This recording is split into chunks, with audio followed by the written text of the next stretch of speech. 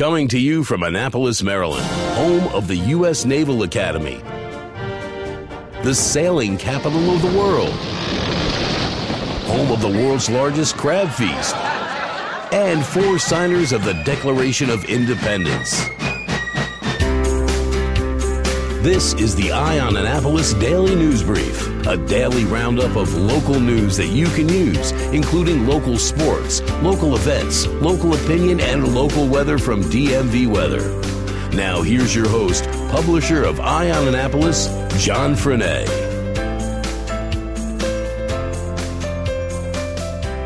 Hello, this is John Frenaye. It is Wednesday, September 27th. The votes are in, the ballots have been tallied, and it looks like Sheila Finlayson has won her seat in Ward 4 in the Annapolis city elections. 1 week after the primary election, the provisional and absentee ballots were confirmed, and Alderwoman Sheila Finlayson, the incumbent, ended up winning by 17 votes. Initially, the votes tallied gave Finlayson a 19-vote advantage, but after the 41 absentee and provisional ballots were counted, the final tally added 4 votes to Finlayson and 6 for Tony Strong Pratt, her challenger, bringing the final tally to 176 for Finlayson and 159 for Tony Strong Pratt. Ward 4, as it has been for the last several elections, had the lowest turnout across the city with 15.3%. Strangely enough, Ward 4 is also the most populous ward of the city. Since there is no Republican challenger, it is assumed that Finlayson will retain her seat on the city council come November. And with the results of Ward 4, this falls in line with my predictions that I had made several weeks ago at Eye on Annapolis. Go check them out at eyeonannapolis.net. And also to get some insight into the candidates that will be representing you come November, check out themarylandcrabs.com. We did interviews with all of the aldermanic candidates as well as all the mayoral candidates, so you can go back and revisit them anytime you like.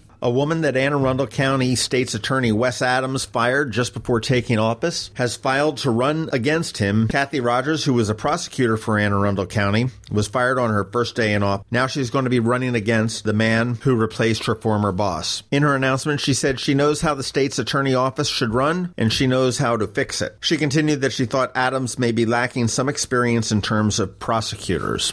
Adams has been very vocal and very much in the forefront of the battle against opioid addiction in Anne Arundel County. You can get some insight into Wes Adams by going over to themarylandcrabs.com. We did an hour-long interview with the state's attorney last fall and got some insight into how he runs the state's attorney's office, what his vision is for the office, and how they're battling both violent crime as well as drug addiction in Anne Arundel County. Head on over to themarylandcrabs.com and search for Wes Adams. And I don't know whether this is good news or bad news, but Anne Arundel County ranks 3rd in the state for gonorrhea.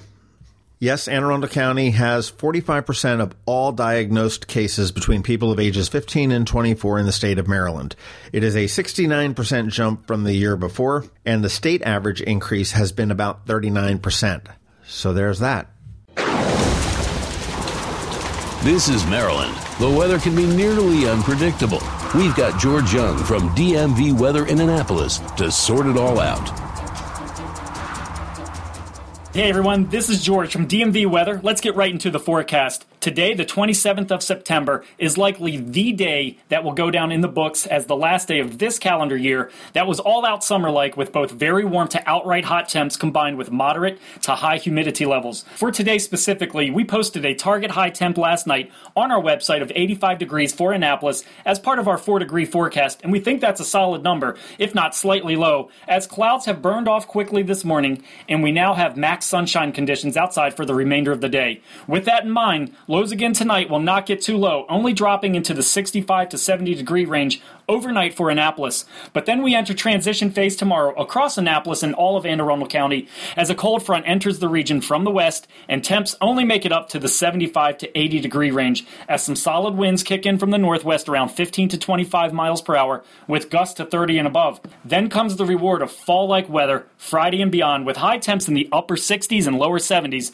and low temps in the 50s each day for the foreseeable future, making this weekend ideal to get out for some football games, fall festivals, and whatever else you can come up with to enjoy the very comfortable weather headed our way. Okay, that's it for us today. Be sure to download our free app by searching for DC MDVA Weather in your app store. And also be sure to follow us 24/7, 365 on our website at dmvweather.com or on social media via Twitter or Facebook. And also be sure to visit our homepage and sign up to be entered in a drawing for a $500 Amazon gift card. But you have to sign up by September 30th to be eligible, so get to it today. This is George Young of DMV Weather with your Annapolis forecast. Whatever the weather out there, have fun and be safe. The Eye on Annapolis Daily is possible in part because of the generous support of Ram's Head on Stage. Ram's Head, where every seat is less than 48 feet from the stage, brings more than 400 concerts a year to the area. To wet your whistle, check out some of these upcoming shows. This Friday, it's local favorites, Pressing Strings. Saturday brings the fantastic Steely Dan tribute band Technicolor Motorhome to On Stage, and this will be a particularly great show with the recent passing of Walter Becker. Fastball and Starbelly on October 3rd, Crack the Sky on October 6th and 7th. The Laughs and Drafts comedy series continues with Quinn Dale on October 8th, and, for you old folks out there, a throwback on October 14th for two shows, Peter Noon and Herman's Hermits. Tickets are still available, and you can get yours at ramsheadonstage.com, or if you want to go old school, head on down to their box office.